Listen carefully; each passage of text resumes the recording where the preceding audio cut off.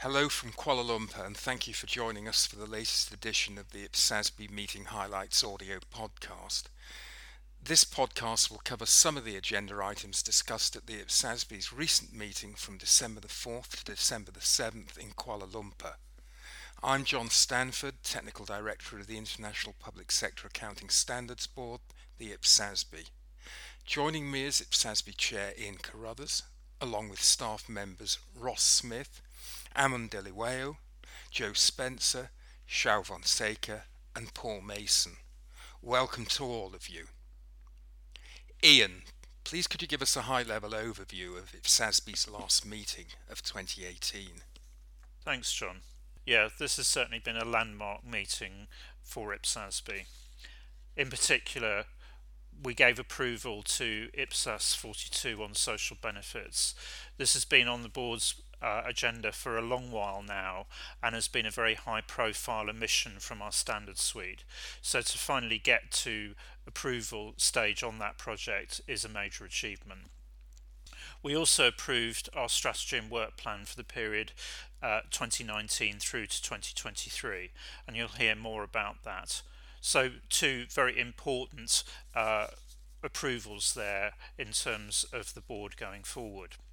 In addition, we also improved an exposure draft on collective and individual services and emergency relief, and this will go out in January alongside the final version of IPSAS 42. And then finally, we approved the amendments to IPSAS 36 and IPSAS 41.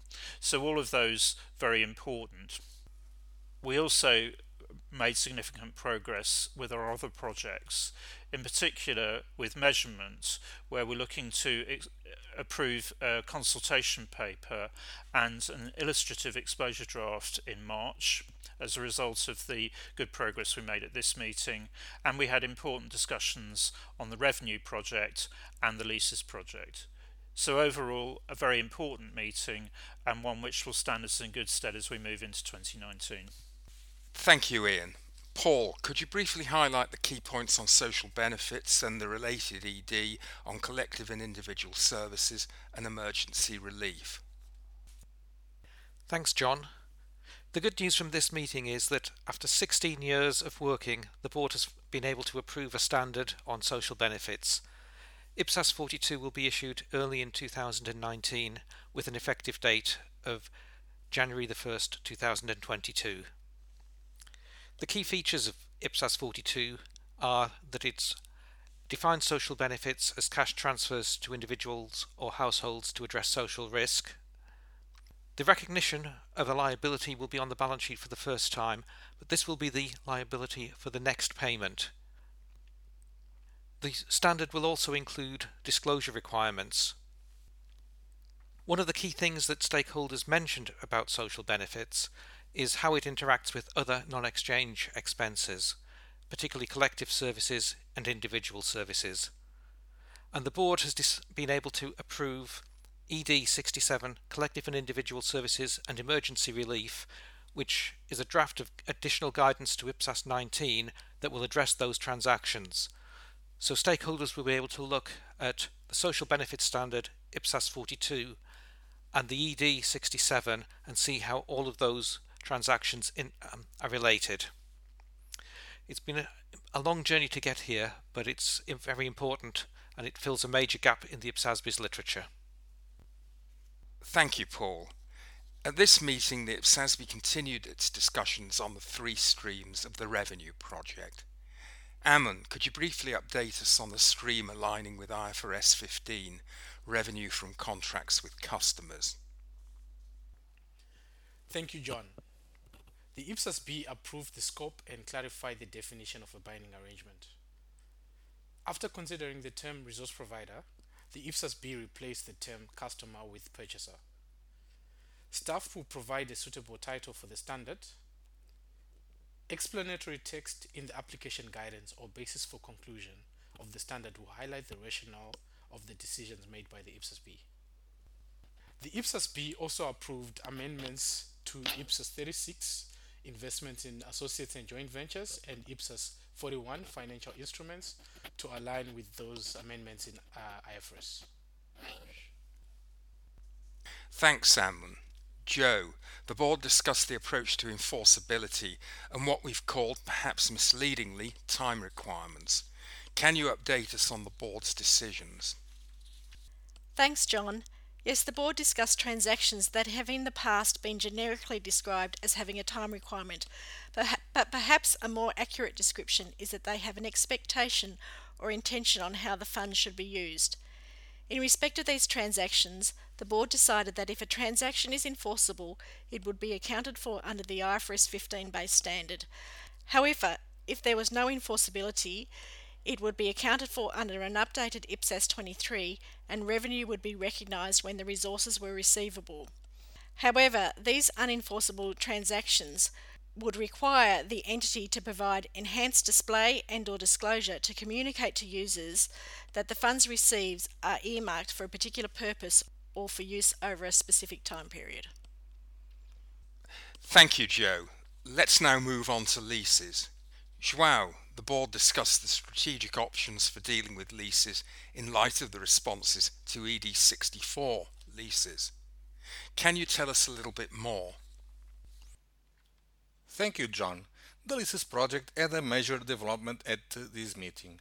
From a project management perspective, the IPSASB decided to create a task force on leases to be established at the March 2019 meeting. The task force will review all the issues raised by respondents and hence freeing IPSASB's time to move with other IPSASB's projects. The IPSASB will only take a final decision on the way forward on lease accounting for the public sector after the review of all these issues. From a technical perspective, this means that the IPSASB's reaffirmed tentative decision at this meeting to adopt lessee accounting requirements based on ED64 is only subject to the review of the issues on lessor accounting and concessionary leases that might also impact on lessee accounting. Therefore, 2019 will be a decisive year for the development of the leases project. Thank you, João. Ross, tell us more about the IPSASB Strategy and Work Plan 2019 to 2023. Thanks, John. The IPSASB approved the Strategy and Work Plan 2019-2023, Delivering Global Standards, Inspiring Implementation, at the December 2018 meeting. The strategy sets out the board's strategic priorities and work plan activities for the next 5 years, including adding 2 new projects to the board's agenda, a project on natural resources and a limited scope review of the IPSASB's conceptual framework. Together with the strategy, the board will publish a consultation summary for the first time. The consultation summary describes how the board has listened to respondents in the comment letters and from the roundtables and modified the proposals from the consultation to finalize the strategy. Watch for both the strategy and the consultation summary to be published in February 2019. Thank you, Ross. Ian, could you sum up what's been an extremely busy year for the IPSASB? Thank you, John. Yes, it's certainly been a very busy year for IPSASB, and I think a memorable one with the approval of IPSAS 42 social benefits and also our strategy for the next 5 years. In addition, we also approved IPSAS 41 on financial instruments, and we got up to date with annual improvements. So I think very important in terms of the final approvals this year.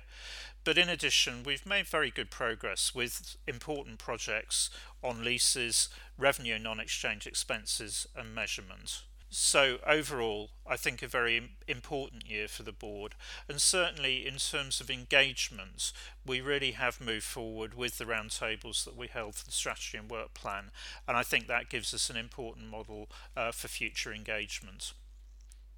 During the final quarter of the year, one of the important developments was the publication of the status report on the International Public Sector Financial Accountability Index. This shows that although at the moment it's only 25% of governments that are publishing accrual accounts, the projection is that in 5 years' time that will have increased to 65%. That really underlines the importance of the standards programme that we're pursuing at the moment, but also the need for us to really focus on our stakeholder needs and for communication channels, and it's there that I think the roundtables that we held during the year as part of the strategy and work plan development process will stand us in very good stead and provide an important model for increasing engagement with the users of our standards. So overall, I think a very important year for the board, both in terms of the literature that we've approved, the progress we've made with our projects, but in terms of laying the foundations for our future engagement with users.